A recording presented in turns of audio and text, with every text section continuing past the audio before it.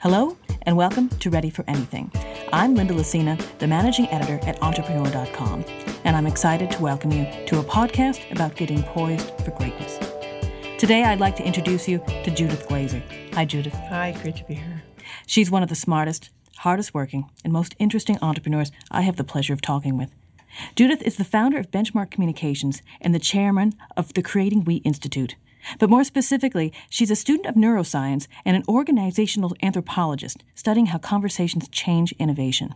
I've been fortunate to have some amazing conversation with her on what I think is the most underused tool in business today, and I'm grateful to bring you in on one of the distinct pleasures of my job, talking with Judith.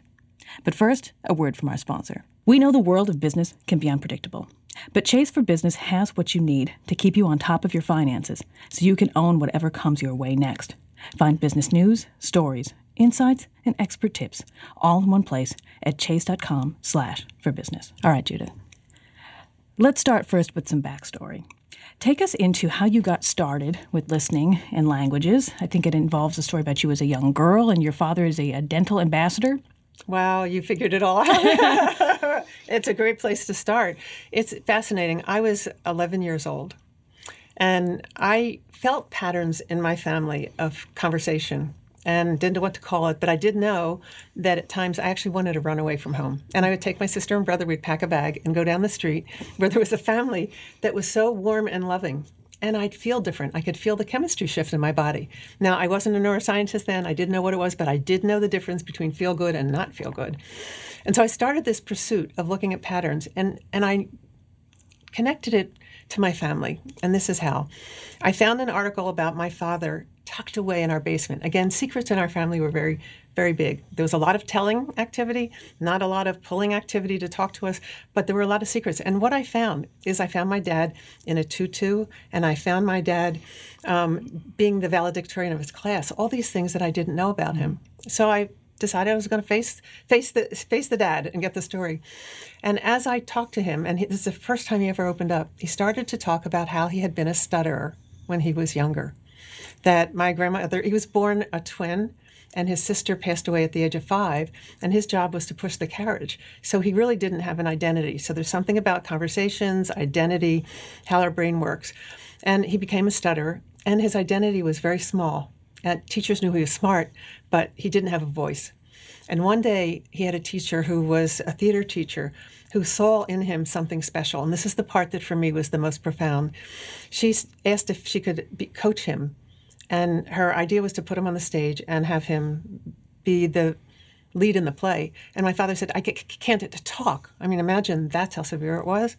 But she coached him and gave him confidence. And he found a place where he could stand inside of an identity. And all of a sudden, my dad released this and became a speaker, amazing speaker. Mm-hmm. And he ended up being, you said, ambassador to the world. He was the first dental ambassador and went around the world learning 7 languages on his own because his auditory, his listening skills were so high when he was stuttering that enhanced.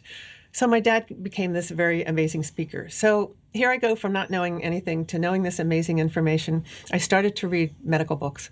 I wanted to find out what this person did to him that enabled him to step into a new identity. Now, I can't tell you I loved the identity because he was a teller. I mean, he did not get the pull and push, which is what I study so much, is that interaction dynamic.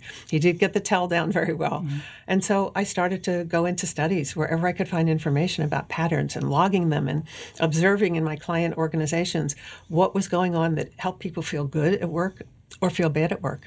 And that's the beginning of this story about conversational intelligence. Mm-hmm. Very good. Explain to us exactly what conversational intelligence is for folks who don't know. So every human being is built with an ability to connect with other human beings, to connect, to navigate, and grow. That's what our language does for us. It's not just to collect information or to know things, but it's all about engaging. And so conversational intelligence is the science of building trust with human beings in a way that enables the conversations to be high quality and those conversations to transform our history and, in fact, our world. Mm-hmm, mm-hmm.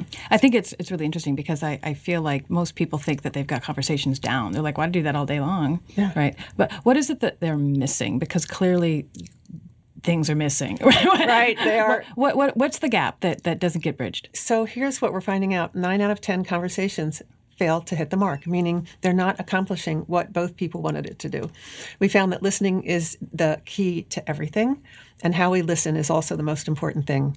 The first article I wrote about listening was 30 years ago, or more so, for IBM, and it was just a fluke because they wanted me to write something for their magazine. It became the article of the year. Apparently, listening hits the chord for people. That when we're listening, our brain can do a number of things that we, until we study it, didn't know. Mm-hmm. First of all, there's this noise in the attic.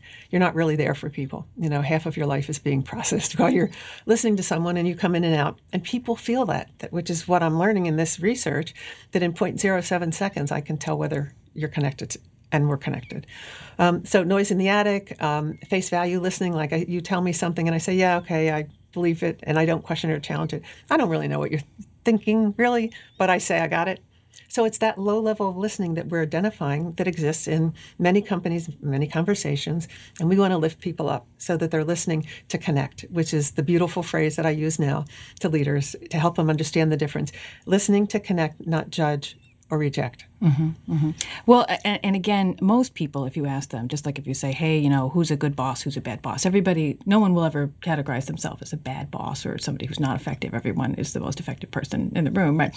But when it comes down to listening, right, what specifically are people doing, right, when they, for instance, when they listen to judge or when they listen to reject? What are they doing in their brains when someone else is talking that is already shutting down the message that's coming at them? What is happening? What's actually going on in their brain? Most times we see people listening to find a place to put their thought in. In other words, I'm in a conversation, we want to talk about business, I have ideas, I can't wait to tell you my ideas, and I'm not really that interested in yours in many cases, because people win in companies where their point of view is the one that people approve as the top voice. It's very animalistic. It's very part of our limbic brain that wants to be on the top. But people are really looking for where they can add value.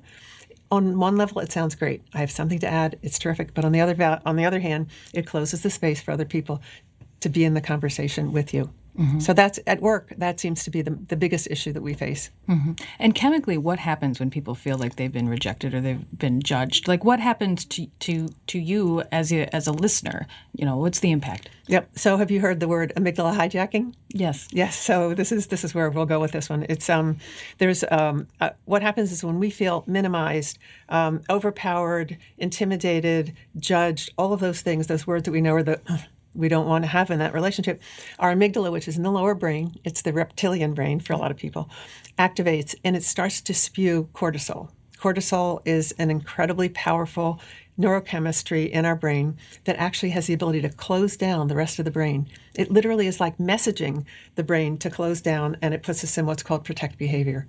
So I'm now feeling defensive against you. I'm not going to listen to you. And I'm thinking, okay, what can I do to get into this conversation? Some people get fright and they don't talk. Some people get fight and they want to go in and really push their way in. But I'm not in a neutral zone at that point. When I'm cortisol hijacked, I am not present for you, and I'm actually judging you as you are judging me. Mm-hmm. And what is the impact then in sort of the daily workplace, right? So how does that impact sort of new ideas or brainstorming sessions or the workaday lives of regular people? How does that impact things? So we now know that the part of our brain that produces new ideas is the prefrontal cortex. It's the newest brain, and the heart. And why do I bring the heart in? Because people can't open up this part of the brain. It's so new that it hasn't gotten as powerful at handling negativity. So it only goes open when they feel trust. So that part of our brain is going to close down. Environments that want to be innovative, where people can come up with ideas, not old ideas, not circulating ideas that they've had, but really new ones themselves, and also what they have with others. That part of our brain has to be open. So if we're in an unsafe environment where you have a lot of politicking and people are trying to figure out who's the boss or climb the ladder or whatever and exclude others, and people do it in every company I've seen, they don't intend to intimidate or do that, but it's part of our repertoire. Then those companies aren't going to have the level of innovation that you and I are thinking are what companies need to be ultimately successful. Mm-hmm. Yeah, every idea isn't equal because it's got to fight your own inner battles first before it can even get out of your mouth. Exactly. And I want you to tell everybody needs to hear this. Those wonderful new ideas that are the unique ones, that I call, it's like the bird flying by. It flies by when there's a safety net there. And if you catch it, you now have something that is probably one of the more profound things that you've thought of in a long time. Mm-hmm. People don't know that those ideas only have a short shelf life if there's a lot of cortisol around. So you get this idea and you might say, okay, I'll remember that. Do you remember all those wonderful little ideas? No. No, that's right. We don't, but they were so good. Unfortunately, I'm not blessed with too many great ideas, but when I do have them, I you want to make sure you write them down. Got them right now. Tell me a little bit. There's a quote that I read that you had made. It says, "When human beings are in sync, great music plays." Can you tell me a little bit about what that means to you? I can't believe that you found that quote. You're so good.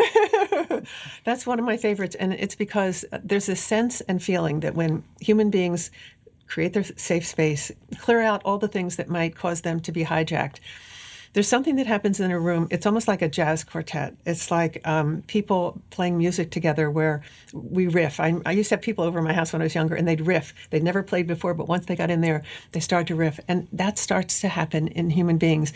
What happens is when we can connect beautifully with people, there's a thing called mirror neurons also in this part of our brain, the prefrontal cortex.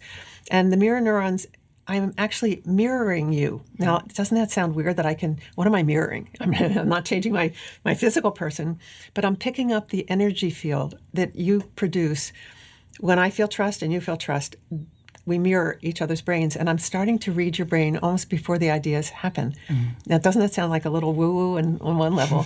But it's science now. It's really science. And so the mirror neurons start to map, and we start to sing together. In other words, you'll start something, and I'll add to it, and someone else will add to it. And these ideas will start to pop out because the freedom to connect in a healthy way and in a trusting way has been created by this group of people. And what comes out, some people call magic. Like, we never would have had those ideas happen if we weren't in sync with each other. And that's when great music plays. Mm-hmm, mm-hmm. Yeah, I do think it's very interesting because people like to put a lot of other labels on when something works, right? Like they say, oh, it's great culture, but it's sort of not a great label because when we talk about culture, we don't always think about, well, what makes a great culture, what mm-hmm. makes innovation. All these words are not useful, not effective, And when we kind of get down to what are the tools of innovation, tools of culture, the tools of working together, I mm-hmm. think then it becomes a little bit more useful to people. Right, and tangible. I have to say, culture is an abstract term. And my quote, to get to the next level of greatness depends on the quality of the culture, which depends on the quality of the relationships, which depends on the quality of the conversations. Culture is abstract, mm-hmm. and people talk about it like it's a tangible thing. We have a great culture, we don't have a great culture, but until we dig down into what it is, and I can tell you it's always connected to conversations. Mm-hmm. There was two studies done, one by MIT and one by Harvard, that looked at the most successful cultures, and that was the MIT study that recently got published. And they said the single most important thing is the conversations and the quality of those conversations between people. Every research they're doing now goes back to that. Harvard had a research project it's now in its 75th year. And they looked at graduates from Harvard to see what made them most successful leaders in companies. And what do you think the answer was?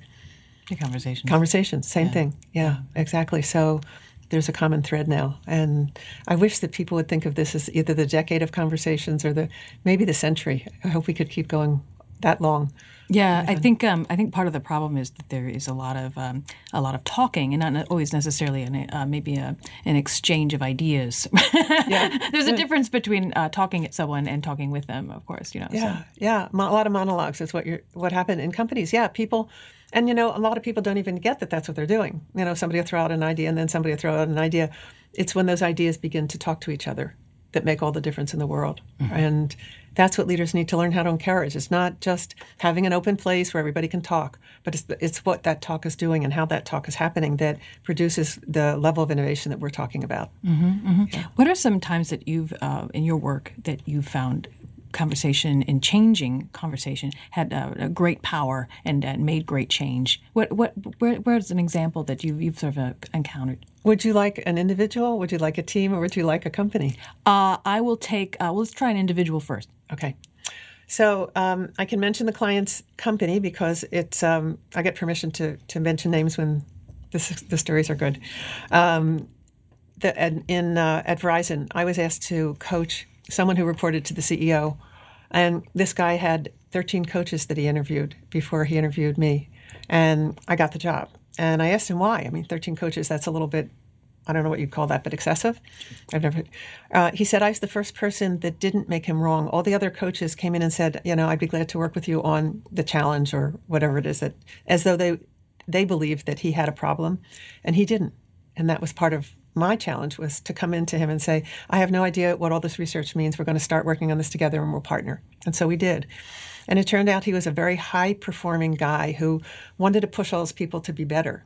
What he didn't understand is that the impact that he was having wasn't high-performing at all. He ended up putting somebody in the hospital with a heart attack who had been with the company for 25 years and actually said that he would leave the company without his pension rather than go back in and work for this guy. That's how horrible it was. And once he spoke up, it's like everybody came out of the woodwork and all the other people were complaining about what the issue was. So he did have a problem. But he also had an aspiration. And I took this guy for the first 3 or 4 weeks.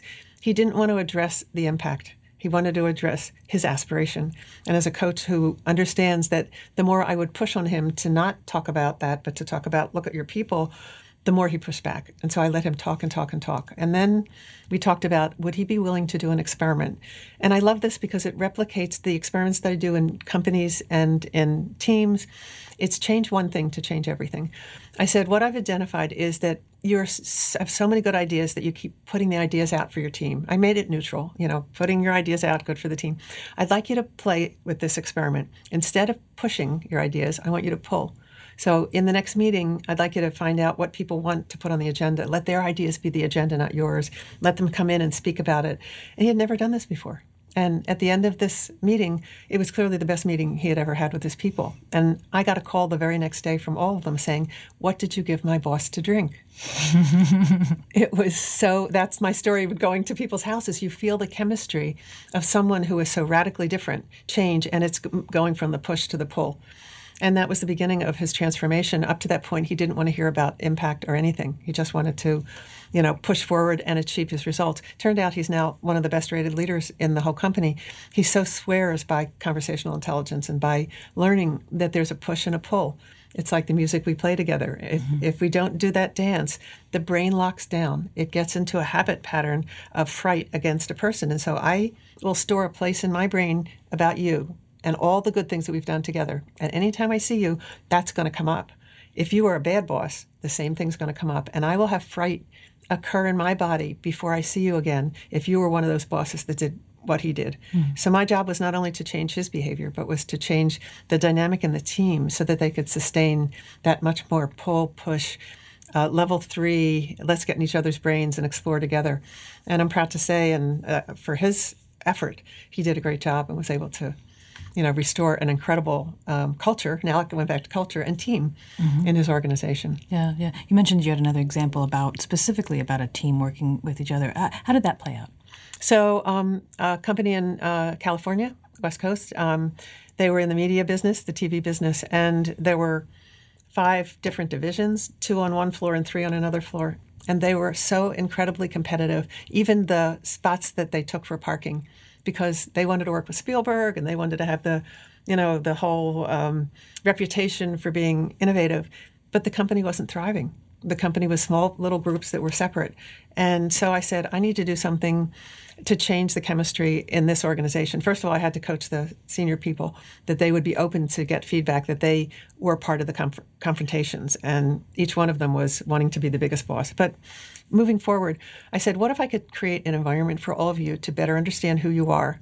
Not to fight against who you are, but to understand who you are. So I changed the dynamic, and this time enabling each of the divisions to showcase what they did the best. It's the first time that they'd ever seen through neutral eyes what their colleagues were doing. They always resisted knowing that because they were pushing to be the best. All of a sudden, again, it was a fascinating thing happened. The ideas started when I created the safe space. We did a lot of fun things to make that happen. All of a sudden, their ideas started to bounce around. They started to see what their colleagues did. And they said, oh, my God, wait a minute, I could use that for what we're trying to do. And in another case, we could do it for that. They were the people that did the Forrest Gump, the feather that comes down. They invented that. That was one of the things. By giving them a chance to neutralize what I call positional power stance, the one where you really are trying to move. You're not listening. You're in there pushing your ideas and your ego in. By changing that space, something happened in the room that excited them so much that all of a sudden they decided they wanted to own a whole new culture. And they started to create opportunities to work together that became so profound that they ended up being so successful. There are 7 companies, Paramount and Disney and all those things. They ended up getting business from all of them because their attitude when they went to meet a client had this new attitude of how well we can work together and about innovation and all those things. It was like they were exuding a different energy. Something pushed them away before. Now all of a sudden their energy was attracting all these companies to come work with them. They had to buy a building. And not only did they buy the building, but people from all these companies came over to see what was their culture looking like that they were able to produce such innovation. So they went from broken, not connecting, not being very political, small company. It was a $15 million company when I started to work with them, and it's over $250 million. And it was because they changed that chemistry of how they connected with each other from being very positional and competitive to being what I call level 3 transformational. And the result was history. It's so beautiful to see that. It is beautiful. It's also interesting, too, because very competitive, very driven people engagement is not the issue, right? Dedication is not the issue. Yeah. But at some point it gets lost and they forget how to include other people's contributions. They think that their contributions are the only one. How does that work? So somebody listening to this and they don't necessarily recognize that maybe their contributions are creating a broken space, right? Right. But they know that something's broken. It's not working, right? How do they get to that point where they can sit down and say, you know what, let's all talk about what we do great, right? Individually, what do we bring to all this? Like, how do they get to that point? What do you recommend? So if I'm a coach and I can work with a leader, I would definitely talk to the leader about how they get together now. What are their meetings like? What are the feel-good meetings? What are the feel-bad meetings? And then I would give them some conversational rituals to do that change the meeting environment and atmosphere. So something as simple as having a team scribe up on the wall, what would make this a great environment for us to have a conversation? What do we need from each other? So what would it look like? So people say, telling the truth or listening, really listening to each other. I do a thing called, I want people to hear this because it's so cool. It's called double clicking. So anytime somebody gives me a word that describes what they think they want, like open environments or transparency, I always say, tell me more. What does that mean? Because the more they talk it out, the more people in the room can find connecting points. If you just say transparency, it might kind of go by real quickly, and I wasn't really listening when you put it up anyway. But I get people to all contribute to interpreting what these words mean. And the more they interpret, the more that quality of a conversation starts to flow, and they're playing off of each other. They don't realize it, but they're actually starting to now share in designing and developing the culture that they want. Does that make sense? Yeah. And it's a conversational ritual. It's called Rules of Engagement. It's so simple. And the part that people tell me always that they love is the double click, because they never would have thought, let's say trust. Okay, I get trust. But what does trust look like when it happens? What would we be doing differently? And it's that level of listening and connecting that are so small in little things that we do, like tell, ask, do more, ask less. Those are the things that I learned when I was watching my father, when I was studying other people, when I was running away from home. It's it's all of these little patterns that seem so simple. Like, how could it be? But it is. Yeah. That's so interesting. One of the things that you've said in the past is that it's the people who have coached you that have sort of brought you to understand conversation, to understand groups the way you do. Can you tell me a little bit about sort of what you've learned and how you've sort of built on that? So I happen to have, and I was just thinking about them yesterday, amazing clients, some who have been CEOs of big companies, some whose names you know. When I say that I learn from them, I learn from the good and I learn from the bad. Okay? Bob Lutz, who was with Chrysler, with Iacocco, and then ended up being head of, or chancellor or chairman at GM. In between, I worked with him in a company. And he was one of the most innovative people I've ever heard of. Now, he taught me about expanding space for innovation. He was the one that said, we went around the world and took all the GMs that were 31 GMs from different parts of the world that were Exides leaders. We brought them together because we were going to change the shape of the company. It's a long story, but yes, the essence of it is that Bob was the one that taught me, not a coach who I hired, but one of my clients, about holding the space open for so many people to come together and actually think together. So the word think together in my mind came from Bob Lutz. And I had never really fashioned it that way. And that helped influence my thinking about conversational intelligence. How do we think together? How different is that than just normal talking together? Conversations are different when we think together. And that elevated me up to level 3 and understanding that part of the brain. Mm-hmm. So I think in some cases my clients who've been radically radical in their own right have contributed to this work in many ways. Yeah. You mentioned a couple times level 3. Can you fill folks in if they're not familiar? Yeah. So there are 3 levels of conversation. And the first one is a transactional conversation. A lot of companies say once they learn these levels, oh my God, we spend so much time in transaction. It's telling and asking. It really means confirming what you already know. And you go into a meeting and people spend so much time, they laugh now. They say, oh my God, we were just telling each other what we knew and confirming it. We weren't doing anything new and different. Sometimes it's important to confirm what you know, especially if you're making big decisions, but not every day when you're doing transactions and living transactionally in a company that's trying to grow. They don't fit together. So transaction is one. The second one is positional. In every company, you're constantly making decisions about the future. So positional is having a position about something that's important. Instead of telling and asking, it's advocating. Advocating is a lot stronger, right? And inquiring is a lot stronger because I am now making decisions about my position. So many companies get caught in that as well. The first one, they get caught in it's called the tell, sell, yell syndrome. They're just telling. The second one, they get caught in addicted to being right. They're always right and they're going to push for it. That's where listening is low. In both cases, when it goes bad, the leaders aren't listening. What I realized is that this part of the brain, I'm putting my hand up on the very top. This is the level. This is where I know everything at the top. When I am strongly about a position, it's this part of the brain. Again, I know everything. That's the neocortex plus the limbic brain, which is the brain that fights for what it wants. Those two come together. Level 3 is what I discovered. And I discovered it because at one time people thought we only had 3 brains, the lower brain, the limbic brain, and the neocortex. And about 15 years ago, they discovered the prefrontal cortex is very different. And I said, I wonder if the energy exchange between human beings changes when you get to level 3. I said, I wonder what level 3 is, first of all, and then is something happening different? And what I discovered, there's a word called enthalpy, which I actually thought about when I was 19. Looked up in the dictionary and found that it was a real word. This is the spooky part. I have no idea where it came from, but I found it in my head. And it's the exchange of energy between people. It's the one place in the brain that when this part of our brain is open and we feel safe, we are actually giving each other energy to explore new ideas. That is how that exchange, the mirror neuron happens. It's like you have a pathway of energy that goes back and forth between people. When you're in level 3, you're open to share and discover. It's a very distinctly different activity than advocate and inquire. Share is that I'm open to give you information that I wouldn't have before. I'm sharing transparently. That's priceless. And then discovering is discovering things that we don't know yet. So it's going into a zone of exploration of the new and different, and then sharing it in some way that it actually starts to make a whole new recipe of things or a whole new song or a whole new symphony. We now know that part of the brain thrives, and people will live longer lives who exercise level 3 conversations in companies. Mm-hmm. So it's so important to create that safe space like we did at New Wave Entertainment, like I try to do in all my companies, where that space becomes so open that people's transparency becomes easy, and then trust becomes built. And then once we do that, we literally, and I put my hand back here before, I mark a place in my brain. And every time I'm with a team where I've done that, I go back to that spot and it seems to open it up again.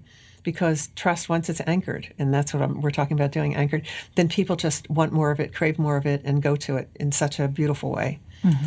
So I encourage companies to experiment with what's called share and discover. Look at your conversations. How many people are feeling transparent and comfortable enough to open up about things that you've thought about that could help the company or challenges that you've had?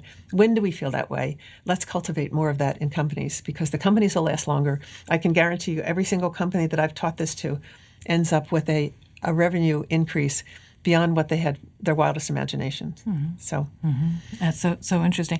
I think what is always most fascinating to me, Judith, is that all of this is in the world. We're all having conversations. We're all in cultures, in groups, in workplaces. But very few people are reflecting on the actual act of conversation. They're not listening. They're not thinking about the act of listening. Yeah. What are the traits that you sort of depend on that help you navigate this world and help you really draw out the observations that you do in the work that you do? What are the traits you depend on the most? For myself? Yeah.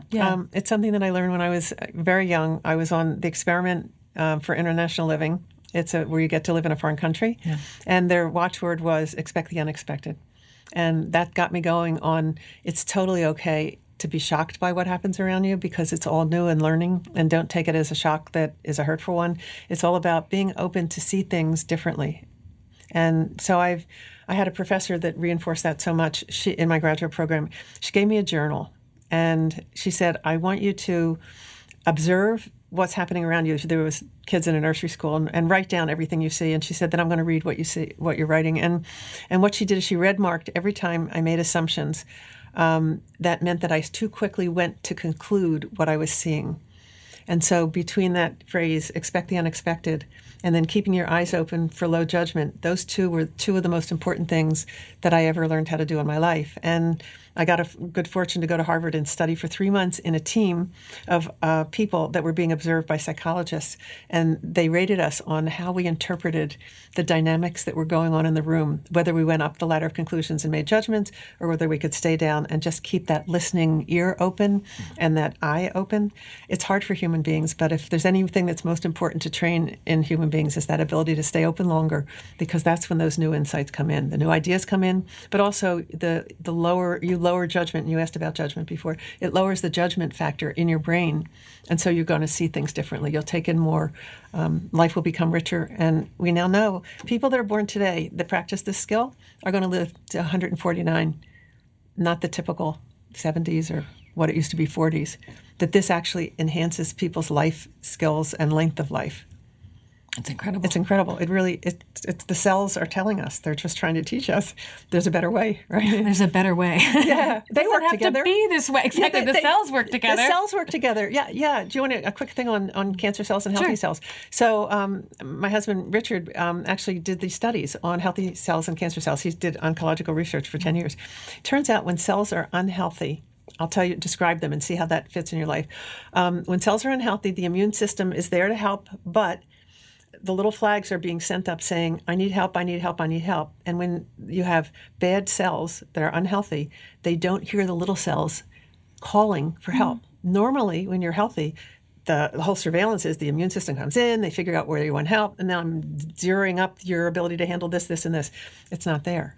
So I correlate that to companies. When people are in a non-healthy cultural state, these little people down there are saying, hey, boss, I'm seeing all these problems, and this is, I want help. And the boss doesn't hear it. It's like, you're not important enough, or whatever it is. So that's number one, and I call that, it spells DNA. That's the dialogue level. Mm-hmm. Next is that when cells are unhealthy, they sit next to each other, but they miss what's called contact inhibition factor, which is the chemistry that enables them to talk. And so when you're an unhealthy cell, you're trying to talk to your neighbor. Neighbor can't hear. Again, when you're in healthy cells and people are giving each other feedback, I learn what you need, you learn what I need, we support each other, we become peer coaches. Healthy, great interactions, beautiful. Unhealthy, they can't even find each other. It's like they're blind. So that's the end. The needs are not heard. And the last one is A, and that's adapting. In cancer cells, the cells form angiogenic roots, and they suck out what's in the system in order to stay healthy. They don't contribute. They don't think about the outside. They suck, and they're entrenched. And that's, again, what we were talking about when leaders get too entrenched and they're not talking and they're not, creating healthy, safe environments. Healthy environments, we look at the future and we say, what can we all do together? How do we adapt to the changes? That's a healthy culture. That's a healthy body. So I think there's something interesting about the cell level teaching us about what health is all about that applies to the organizational level, the cultural level, the team, and the individual level. It's kind of profound. Cells, they're just like us. They're just like us. They want to connect. And they want to do good work. I mean, that's what it's all about. All these little cells are just trying to contribute. It's awesome. It's awesome.